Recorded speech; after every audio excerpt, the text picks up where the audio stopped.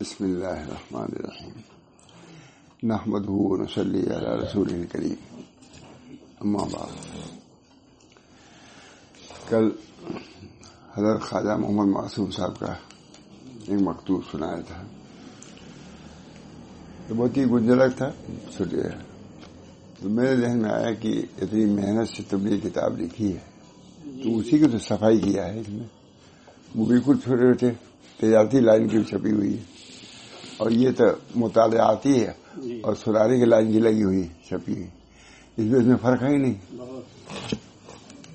اب تو کتاب ایسی چھپتی ہے کہ زیادہ ہم تو بہت مشکل سے کل پڑھ پایا تھا، تو نکالا تھا انہیں کے مکتوبات کو سنانے کے لیے۔ خواجہ محمد عبدالحق محدث دہلوی کے بہت تعلق تھا ہمارے بزرگوں کے ان سے۔ فرماتے تھے کہ علماء دیوبند زیادہ مجدد صاحب سے متاثر ہے، لیکن یہ شیخ عبدالحق محدث دہلوی بھی کم نہیں تھے۔ میری رائے ہے کہ یہ بھی اسی درجے کے تھے۔ کہتے تھے اساتذہ سنتے تھے، ان کا نام نہیں لیتے زیادہ، شیخ محدث فرماتے ہمارے علماء دیوبند اساتذہ زیادہ تو مجدد صاحب سے متاثر، لیکن یہ بھی کچھ کم نہیں ہے، بہت بڑے آدمی ہیں۔ چار بس دیر میں آ گئی بات، ہم گمان میں نہیں تھا کہ یہ سنانا ہے مجھ کو، لیکن بہرحال ان کے ارشادات سنیے۔ پہلے اپنے ایک مکتوب میں شیخ فرید بخاری کو، جو دور مغلیہ کے مشہور اکابر و داعیان سلطنت میں سے تھے، وزیر تھے،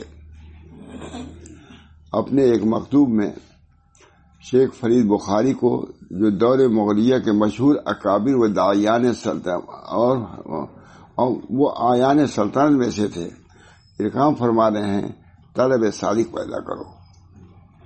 وزیر کو لکھ رہا ہے شیخ عبدالحق محدث دہلوی، وزیر کو لکھ رہے ہیں۔ یہ نہیں کہ طالب علموں کو اور خانقاہ والوں کو، سب کے لیے طلب کی ضرورت ہے اور سچائی کی ضرورت ہے، کوئی اسے مستصرہ نہیں ہے۔ جو چیز خانقاہیوں کے لیے ضروری ہے وہ بازاریوں کی بھی ضروری ہے۔ ذکر ضروری ہے کہ نہیں؟ بازار کے بھی کچھ تعلیمات ہیں کہ یہ پڑھا کرو۔ وہ صرف یہ چیزیں خانقاہ سے متعلق اور مدرسے سے نہیں ہیں، کھیتی کرنے والوں سے بھی متعلق ہیں، تجارت کرنے والوں سے متعلق ہیں، کاروبار کرنے والے، ان کو بھی غفلت کی زندگی نہیں گزارنی ہے، ان کو بھی تجارت میں رجال لا تلہیہم تجارت ولا بیع عن ذکر اللہ۔ شیخ عبدالحق محدث دہلوی کو مجدد صاحب سے یہ تھا کہ کہاں سے بیان کرتے رہتے ہیں۔ بعد میں منع بھی کیا، تم کہاں سے یہ سب باتیں بیان کرتے ہو۔ شیخ محدث دہلوی بڑے تھے عمر میں، انہوں نے کہا دیکھو فعال نکالوں، یہ شخص ہے کیسا، کیا مرتبہ اس کا ہے جو دعویٰ کر رہا ہے مجدد صاحب متعلق۔ خواب میں دیکھا انہوں نے کہ کوئی پڑھ رہا ہے رجال لا تلہیہم تجارت ولا بیع عن ذکر اللہ۔ یہ ان رجال میں سے جن کو بیع غافل نہیں کرتی، بس مان گئے۔ تو ایسا عمدہ خط لکھا ہے کہ مطلوب اس سے بڑے تھے، یہ مجدد صاحب سے بڑے تھے، محدث تھے، لیکن پھر اس کے بعد اس پر کہ رجال لا تلہیہم تجارت، یہ ان لوگوں میں سے ہے جن پر یہ آیت صادق آتی ہے، بس مان گئے۔ اعتراض کرتے تھے کہ پھر مان گئے۔ یہ حقانیت چھوٹے تھے، لیکن پھر اس کے ایسا خط لکھا، مجھ سے پڑھنے لائق خط ہے وہ، دیکھیے گا کہ ایک بڑا آدمی اپنے چھوٹے کو کیسے لکھ رہا ہے خط۔ رجال لا تلہیہم تجارت ولا بیع عن ذکر اللہ، یہ ان رجال میں سے جن کو بیع غافل نہیں کرتی۔ اس آیت سے انہوں نے سمجھا کہ یہ محق ہے اور بڑا آدمی ہے۔ اللہ تعالیٰ لوگوں میں بھی کیسے کہ مراتب کے لوگ پیدا کرتے ہیں، صاحب نسبت، صاحب محبت۔ اب دیکھیے لکھ رہے ہیں کس کو؟ وزیر کو لکھ رہے ہیں خط۔ اب کوئی لکھ سکتا ہے، کہہ سکتا ہے، کچھ نہیں کر سکتا۔ اس وجہ سے کوئی قید نہیں رہ گئی، قید ہی قید ہے، قائد نہیں ہے کوئی، قید مکر قید بس۔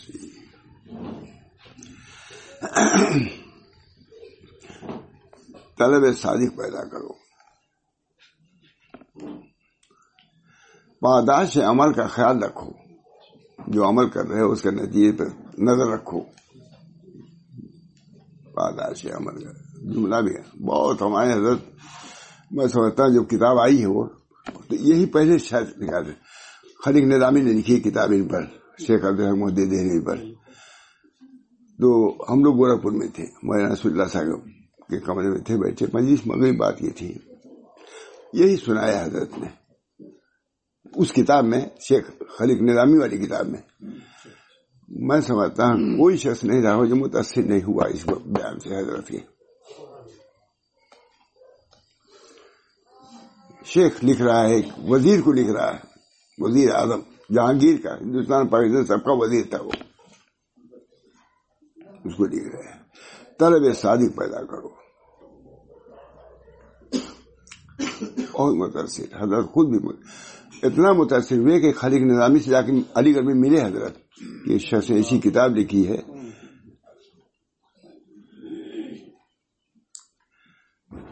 خلیق نظامی کے لڑکے کا پرسوں خط آیا تھا، بڑے آدمی وہی ہیں، بہت دعا کے لیے لکھا. تمہارے لکھا ہے کہنے کا بھی انداز، تمہارے پاس دعا کرنے والوں کی، دعا چاہنے والوں کی لائن لگی ہوگی. اب کسی سب میں کہیں میرا نام آ جائے، سوے میں دوسرے میں آ جائے، تاکہ دعا کے طالب لکھنے کو بھی نہیں کہا تمہارے یہاں سے دعا کرانے والوں کی لائن لگی ہوگی. اب اس میں جب بھی ہمارا نام آ جائے تو ہماری دعا کر دینا، بڑی لجاجت سے رو کر کے.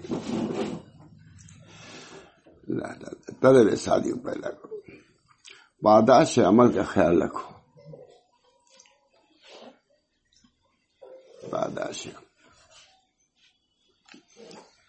ہمارا بچپن تھا، بالکل چھوٹے تھے، والد صاحب آئے، ماشاء اللہ صاحب آئے، کہا آج ہم نے ایک عجیب بات سنی ہے. سناتے تھے وہ بھی. کہا 3 پیسے میں 600 رکعت نماز مقبول لے لی جائے گی، حضرت سے ہم نے سنا ہے. بالکل میں چھوٹا تھا، تب سے یاد مجھے الحمدللہ. اب اقدار تو یہی، اب جو بھی ہو بہرحال 3 پیسے کے عوض 600 رکعت نماز مقبول لے لی جائے گی. حضرت نے سنا ہے، حضرت نے بیان کیا، میں نے خود حضرت سے اپنے والد سے سنا. پاداش عمل کا خیال رکھو، ظاہر و باطن میں امتیاز پیدا کرو. ظاہر و سے باطن، نفاق نہیں. وزیر کو لکھ رہے ہیں ظاہر و باطن، ظاہر باطن جانتے ہی نہیں ہوں گے، پوری دنیا میں ڈھونڈ آئیے ظاہر باطن. ظاہر باطن کیا ہے؟ ظاہر و باطن میں امتیاز، یکسانیت ہو، جو ظاہر ہو وہی باطن ہو.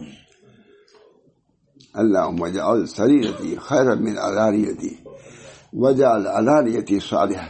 اللہم اجعل سریرتی خیرا من علانیتی. یا اللہ ہمارے باطن کو ظاہر سے اچھا کر دیجیے. سریرتی خیرا من علانیتی، اور ہمارے سریرہ کو ظاہر سے اچھا کر دیجیے. اللہم اجعل سریرتی خیرا من علانیتی وجعل علانیتی صالحہ. علانیہ کو صالح بنا دیجیے تاکہ سریرہ بھی ہمارا صالح ہو جائے. ظاہر جب صالح ہوگا اس کا اثر باطن پر بھی پڑتا ہے. خود آپ نے طلب صادق کی یوں وضاحت فرمائی ہے، طلب بل جانے طالب چنا غالب. ایسا سرائے حضرت نے کہ سب بالکل ہو گئے. یہ عبارت شیخ محدث لکھ رہے ہیں خود.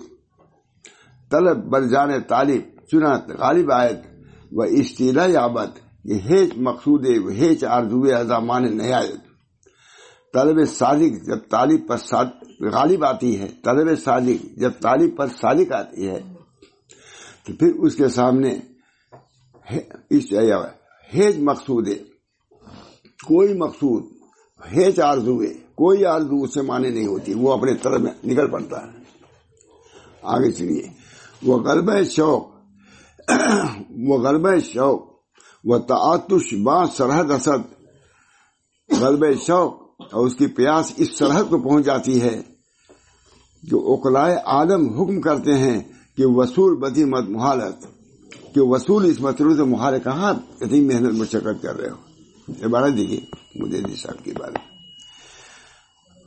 ہیچ آرزوی عذاب مانے نہ وہ غلبہ شوق و تعاطش من پیاس، وہ غلبہ شوق و تعاطش با سرحد اسد کہ اگر اخلائے آدم حکم کنند کہ وصول بدی مطلوب محالت حصول یہ مقصود متعذر یہ سکول درگوش اسرا و نمی آئے. تو نہیں لوگ کہتے ہیں کہاں چلے ہو اس مشقت میں. کہتے ہیں کچھ بھی کوئی کہے اس کے کان میں وہ بات پڑتی نہیں، وہ آگے بڑھتا چلا جاتا ہے. یہ تعلق خلیق نظامی سکتا ہے، وہ تو عبارت ان کی ہے. طلب طالب کی ذات پر ایک خلیق صاحب گئے ہیں، طلب طالب کی ذات پر اس طرح مستولی و غالب آ جاتی ہے کہ کوئی بھی مقصود و آرزو اس کے مطلوب تو پہنچنے سے مانے نہیں ہو سکتی. سمجھنا چاہیں. اور شوق و طرف اس حد تک پہنچ جاتی ہے کہ اگر ساری دنیا کے عقلاء مل کر یہ کہے اس مطلوب تک رسائی محال ہے اور اس مقصود کا حاصل ہونا بہت دشوار ہے، تاہم یہ بات اس کے کانوں تک راہ نہیں پا سکتی. یہ ہے مول صاحب، یہ طریق ہے. کہاں کہاں لوگ جا رہے ہیں ایک سرحد کے لیے ڈگری بڑھانے کی. جاتے ہیں کہ نہیں؟ اس کا بھی تو داعیہ جذبہ ہونا چاہیے. کہاں ہم کو دین ملے گا، دین میں ترقی کہاں ملے گی کسی کو الا ماشاء اللہ. اس کے بعد فرماتے ہیں کہ بیکار بیٹھے کی گنجائش نہیں ہے، جو کر سکتے ہو کرو. شیخ محمد دے دی. اس کے بعد فرماتے ہیں بیکار بیٹھنے کی گنجائش نہیں ہے، جو کر سکتے ہو کرو. یہ خیال نہ کرو کہ یہ چھوٹا کام ہے، اللہ تعالیٰ نے ہر کام کا اجر مقرر کیا ہے. چھوٹا کام اس کو بھی کرو.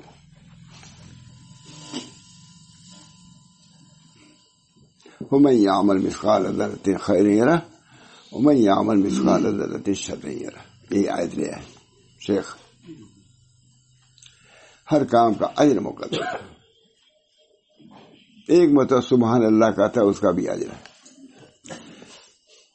ہمارے حضرت محمد سے خود میں نے سنا فرماتے تھے ایک سبحان اللہ کا اجر ساری دنیا میں سما نہیں سکتا. خود محمد ایک سبحان اللہ کا اجر پوری دنیا میں سما نہیں سکتا.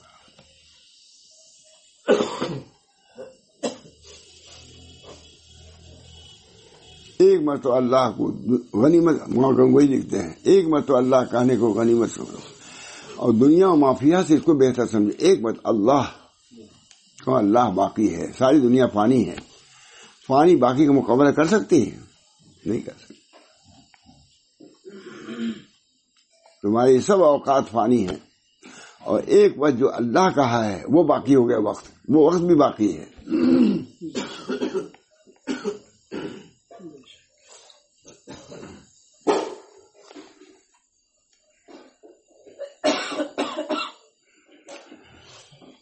اس کے بعد لکھتے ہیں علماء نے بیان کیا ہے کہ جو شخص بزرگوں کی صحبت کی دولت سے محروم ہو اس کو چاہیے وہ ان حضرات کے حالات اور ملفوظات کے قصص و حکایات کا مطالعہ کرے. انہیں کے لکھا ہوا ہے کیونکہ ان حضرات کا کلام بھی تاثیر میں ان کی صحبت کا درجہ رکھتا ہے. چنانچہ شیخ عبدالحق محمد دہلوی اخبار الاخیار میں لکھتے ہیں کہ بعد رحمان دولت صحبت کاملہ و مشاہدے جمال عارفہ اجتماع اخبار و تتبع آثار عیشہ در ہمت افزائی و ظلمت زوالی چنا تاثیر دارت کی صحبت و مجاست. کاملین شیخ لکھ رہے ہیں کہ اور کاملین کی صحبت کی دولت اور عارفین کی زیارت کی نعمت سے محروم ہونے کی حالت میں ان حضرات کے اقوال و حکایات کا سننا اور ان کے حالات کا تتبع کرنا بھی سالک کی ہمت کو بڑھانے اور اس کے طرف سے ظلمت کو دور کرنے میں وہی تاثیر رکھتا ہے جو ان کی صحبت اور ہم نشینی رکھتی ہے. بلکہ یہ بھی ایک قسم کی صحبت ہی ہے. ان کی کتابوں کو پڑھنا سننا یہ بھی ان کی صحبت ہے.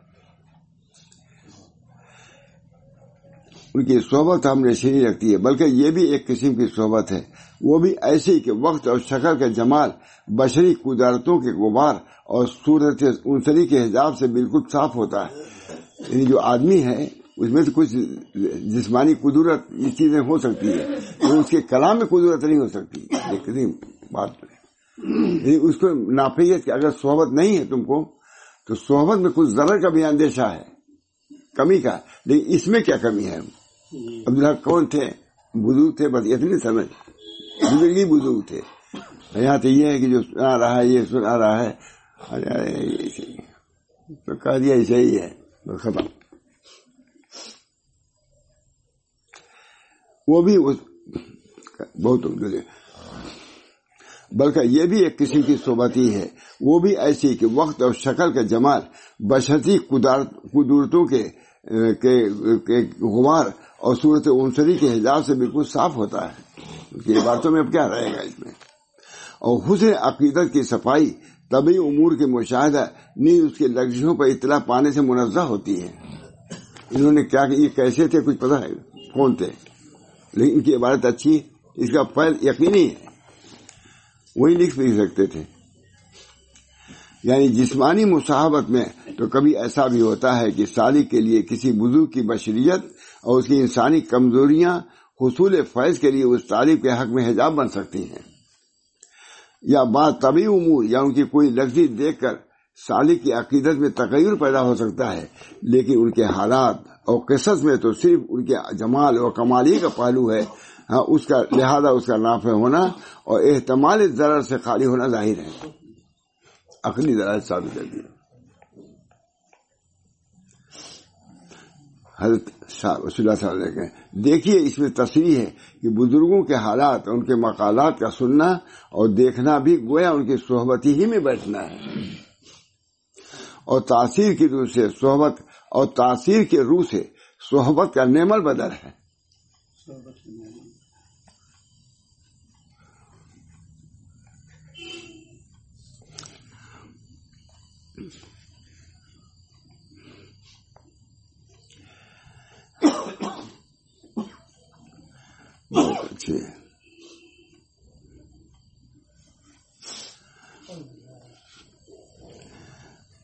شیخ فرما رہے ہیں جس وقت حضرت قطب الوقت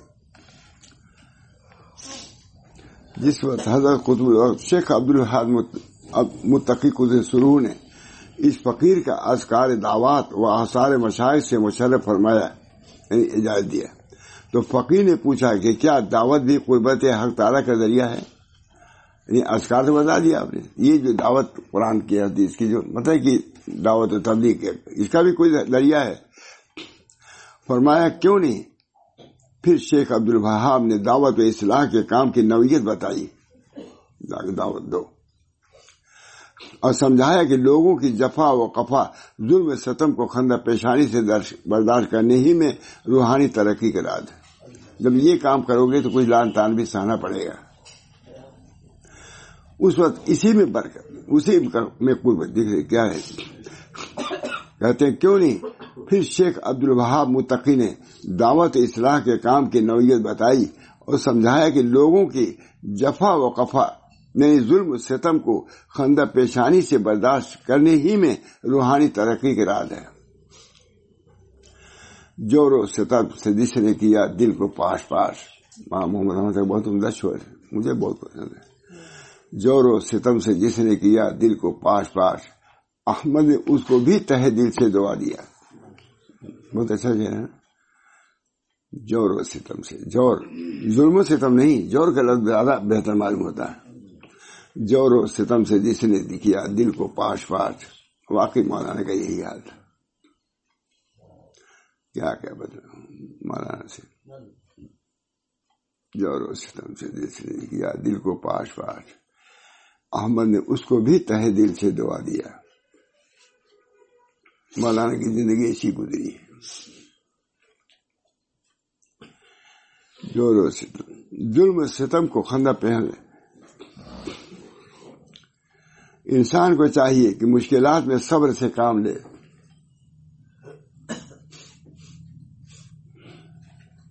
انسان کو چاہیے کہ مشکلات میں صبر سے کام لے. ماحول ناساگار ہو تو بددل نہ ہو جائے. نصیحت.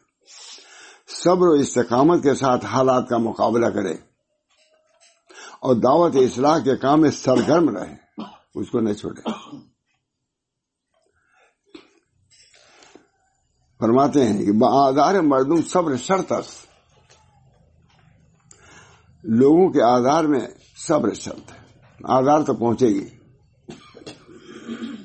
حضرت یہاں آئے الہ آباد میں تو گورکھپور سے تم آئے تھے، ستم رسیدہ کیا کیا ہوا تھا وہاں.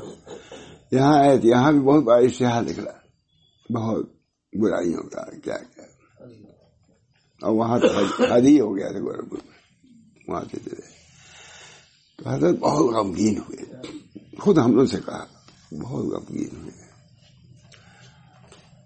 میں نے اللہ سے کہا اے اللہ، میں جہاں جاتا ہوں یہی مصیبتیں آتی ہیں، فتنے میں مبتلا کہتے ہیں. تمام اشتہارات لگے یہاں شہر میں، بہت کہا جہاں آتا ہوں بس بدل ہو گئے. ارے ہمارے پیچھے تو ہم لوگ وہیں سے آئے تھے، وطن ہی سے. اب اس کی کیا تفصیل آپ لوگوں کو بتائی جائے، کیسے کیسے آئے. جب عروج پہ ہوا کام، عروج پہ ہوا، مسجد تیار، خانقاہ تیار، لوگوں کا آمد و رفت بے شمار، اسی میں ہو گیا فساد، کتنا بڑا فساد اس میں کسی طرح ہم لوگ برا. یہاں بھی ویسے ہی رہا، پھر یہاں بھی ایسے ہوا. تو حضرت فرماتے تھے کہ میں متوجہ ہوا اللہ کی طرف، اے اللہ جہاں جاتا ہوں یہی سب ہے. جبکہ فتنے فساد سے دور کا بھی واسطہ حضرت کا نہیں. ہم نے تو آج تک ان کی مجلس میں کسی کی برائی کرتے سنا ہی نہیں. ابھی ہوتا بھی مسلکن ہے، کوئی بات ہے، کوئی بات آئی جاتی ہے کسی جماعت مدری، کچھ نہیں، ایک طرف نہیں. یہ بات شکایت نہیں، یوں بھی کوئی شکایت نہیں. تو کہا میں متوجہ ہوا اللہ کی طرف، اے اللہ جہاں جاتا ہوں یہ ہوتا. تو اللہ کی طرف سے الہام ہوا کہ تم کام کس کا کر رہے ہو. نبی اکرم صلی اللہ علیہ وسلم، ان پر پریشانیاں آئیں، اذیتیں ہوئیں. خود حضور نے فرمایا کہ سب سے زیادہ اذیت مجھ کو پہنچائی گئی. جب وہ کام کر رہے تو یہ لازم ہے، یہ تو آنا ہی ہے. صبر ہو گیا. بہرحال بآزار مردم صبر شرط است، ان کی عبارت ہے شیخ کی. بآزار مردم صبر شرط است و جنبیدن وطن گذاشتن و ہجر نمودن نیامدہ است دل کبھی باد ہے. وطن کو چھوڑنا اور ہجرت کرنا نہیں چاہیے، دل کبھی رکھنا چاہیے. کہاں تک چھوڑ کے بھاگو، یہی میرا مطلب شاید. یعنی آگے خود لکھ رہے ہیں، یعنی آدمیوں کے آزاد رسانی پر صبر کرنا چاہیے. جگہ سے ہٹنا اور وطن چھوڑ کر ہجرت کرنا کہیں نہیں آیا ہے، دل کو قوی رکھنا چاہیے. اتنی عمدہ نصیحت ہے. یعنی آدمیوں کی آزاد رسانی پر صبر کرنا چاہیے. جگہ سے ہٹنا، یہ ترجمہ اچھا کیا. ہجرت جگہ سے ہٹنا اور وطن چھوڑ کر ہجرت کرنا کہیں نہیں آیا ہے، دل کو قوی رکھنا چاہیے. خلیق نظامی نے ترجمہ کیا، بہت عمدہ.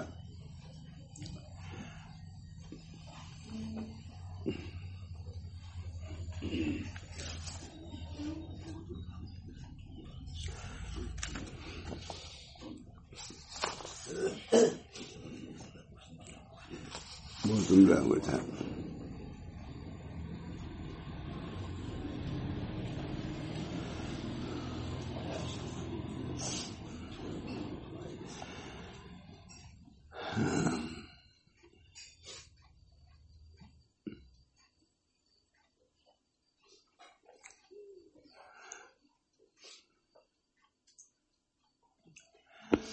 کتاب اخبار الاخیار مکمل ہو گئی.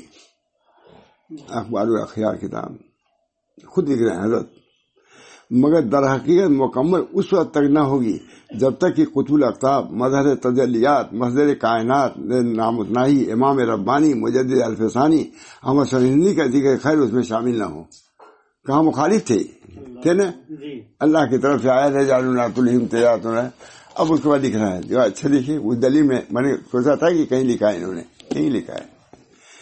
کہتے ہیں کتاب الاخیار ان کی کتاب ہے، یعنی کتاب الاخیار اخبار الاخیار مکمل ہوگی، مگر در حقیقت مکمل اس وقت تک نہ ہوگی جب تک کہ قطب الاقطاب، مظہر تجلیات، مصدر کائنات، امام ربانی، مجدد الفسانی، سرہندی کا ذکر خیر اس میں شامل نہ ہو. ہم اصل لکھ رہا ہے، بلکہ بڑے تھے، عمر میں بڑے، حالت بتایا میں نے، مخالف تھے. لیکن جب مان گئے تو مان گئے. اسی آیت رجال لا تلہیہم تجارت ولا بیع عن ذکر اللہ، یہ ان لوگوں میں سے مجدد ہے جس پر کاروبار دنیا چیزیں حاوی نہیں ہوتی، مخل نہیں ہوتی. کیا لکھتے ہیں؟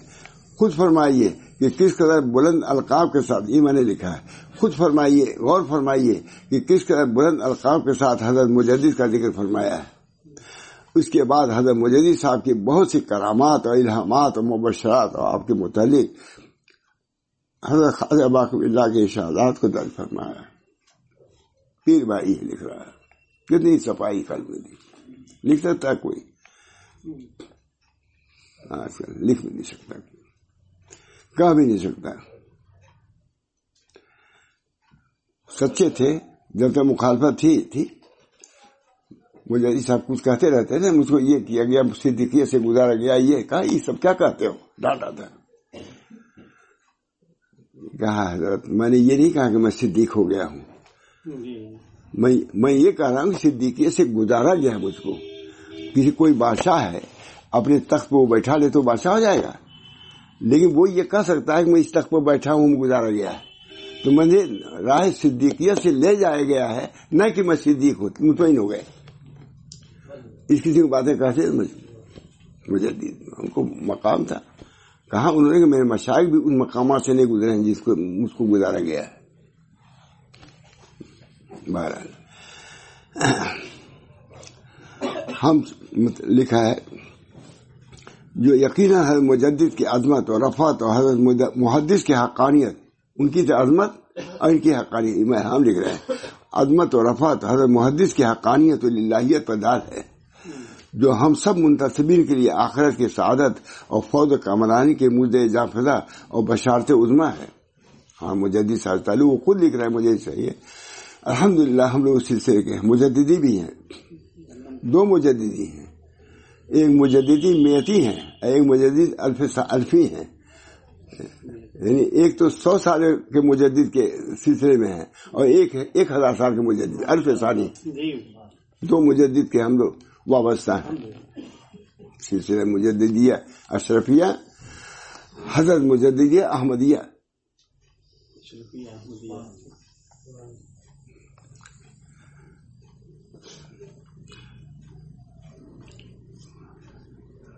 خواجہ باقی اللہ کے ارشادات دفن جو یقیناً حضرت مجدد کی عظمت و رفعت اور حضرت محدث کی حقانیت الہیت پر دیال ہے کہ ایک چھوٹے شخص عمر میں کم تھے، کہیں مخالف تھے، ان کی اس طرح تعریف کیا ہے جو ہم سب منتسبین کے لیے آخرت کی سعادت اور فوز کامرانی کی مجدہ جاں فضا اور بشارت عظمیٰ ہے. اللہ تعالیٰ ان کے فیوض و برکات سے ہم سب کو مستفید فرمائے. آپ کے اندر تصوف اور صوفیہ کے سلسلے میں اعتدال تھا، چنانچہ آپ نے اپنے مکتوب میں ان کی وضاحت فرمائی ہے، جس کا حاصل یہ ہے کہ تصوف صرف وہ ہے جو موافق کتاب و سنت رسول اللہ کے ہو، باقی سب گمراہی ہے. اس کے سنت کے خلاف گمراہی. مشائخ کا تصوف ایسے ہی تھا، اور جو لوگ کتاب و سنت پر عامل نہیں وہ صوفی نہیں. لکھ رہے ہیں ان کو حشویہ یا باطنیہ کہنا چاہیے. اس پر حضرت بہت کچھ ہے. حشویہ مذہب اوپر کے لوگ ہیں، اور باطنیہ ایک مذہب فرقہ تھا، غلط. حقیقی صوفیہ کا مرتبہ بہت اعلیٰ وارفا. لکھ رہے ہیں شیخ لکھ رہے ہیں حقیقی صوفیہ کا مرتبہ بہت اعلیٰ وارفا ہے. حیات شیخ عبدالحق محدث دہلوی، وہی خلیل مداری کی.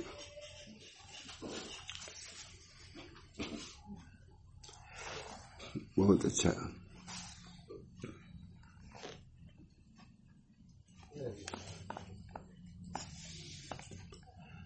بہت ہے.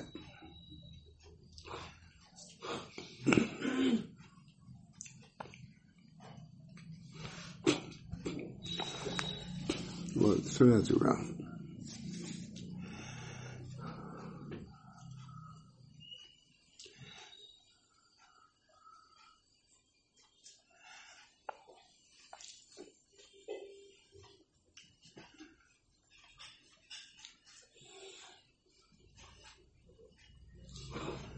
جب حجاز سے ہندوستان آیا، حجاز میں تھے، بھیجا کہ شیخ نے ہندوستان کو تمہاری زیادہ ضرورت ہے. تمہاری ضرورت ہے ہندوستان کو، یہاں تمہاری ضرورت نہیں ہے، مدینے سے جاؤ، ہندوستان کو ضرورت ہے۔ چاہتے ہندوستان آئے، سب سے پہلے تو بادشاہی کو خط لکھا، وزیر کو، تو فرماتے تھے کہ مجدد صاحب نے کام کیا شیخ عبدالحق محدث دہلوی نے کم نہیں کہی، ماشاء اللہ کم نہیں کام کیا۔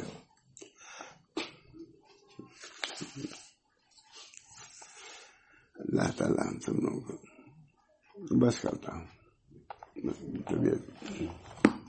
دعا کیجیے اللہ تعالیٰ ان حضرات کی برکات سے، ان کی تعلیمات سے، ان کے مقالات سے ہم سب لوگوں کو ظاہری اور باطنی نفع ہو، ہمارا ظاہر بھی درست ہو اور باطن بھی درست ہو۔ اللہ تعالیٰ اعمال صالحہ سے ہمارے ظاہر کو مزین کرے اور اعمال باطنہ اخلاق حسنہ سے ہمارے باطن کو مشرف فرمائے۔ اللہ تعالیٰ یہ جگہ اسی کی ہے، بزرگوں کی جگہ ہے، نااہل بیٹھا ہوا ہے، لیکن اپنے نااہلی کا اعتراف کرتے ہوئے انہی حضرات کی طفیل میں اللہ تعالیٰ سے دعا کرتا ہے عنایت کا طالب ہو، ظاہر کو بھی درست فرمائیے، ہمارے باطن کو بھی درست فرمائیے کہ اللہ اپنے خاص محبت اور نسبت سے ہم سب کو سرفراز فرمائیے۔ اللہ تعالیٰ ہر قسم کی عافیت عطا فرمائے، تمام شرور فتن سے حفاظت فرمائے، یا اللہ ہر قسم کی خیر و بلائی سے آپ حضرات جمع ہوتے ہیں، الحمدللہ سال سے جمع ہوتے ہیں۔ آپ حضرات کا یہ استقلال میرے لیے بھی موجب عبرت و نصیحت ہے، اور مجھ کو بھی اس کی وجہ سے توفیق ہو جاتی ہے اپنے بزرگوں کے کلام کے سنانے کی۔ اللہ تعالی ہم سب لوگوں کو ان کے اخلاق سے، ان کے کیفیات سے ہم سب لوگوں کو متکیف فرمائے اور ان حضرات کے زمرے میں داخل فرمائے۔ فاطر السماوات والارض، حضرت یوسف علیہ السلام دعا کر رہے ہیں، فاطر السماوات والارض انت ولی فی الدنیا والآخرہ توفنی مسلما والحقنی بالصالحین۔ یہی دعا ہماری ہے، اللہ قبول فرمائے۔ ربنا تقبل منا انک انت السمیع العلیم برحمتک یا ارحم۔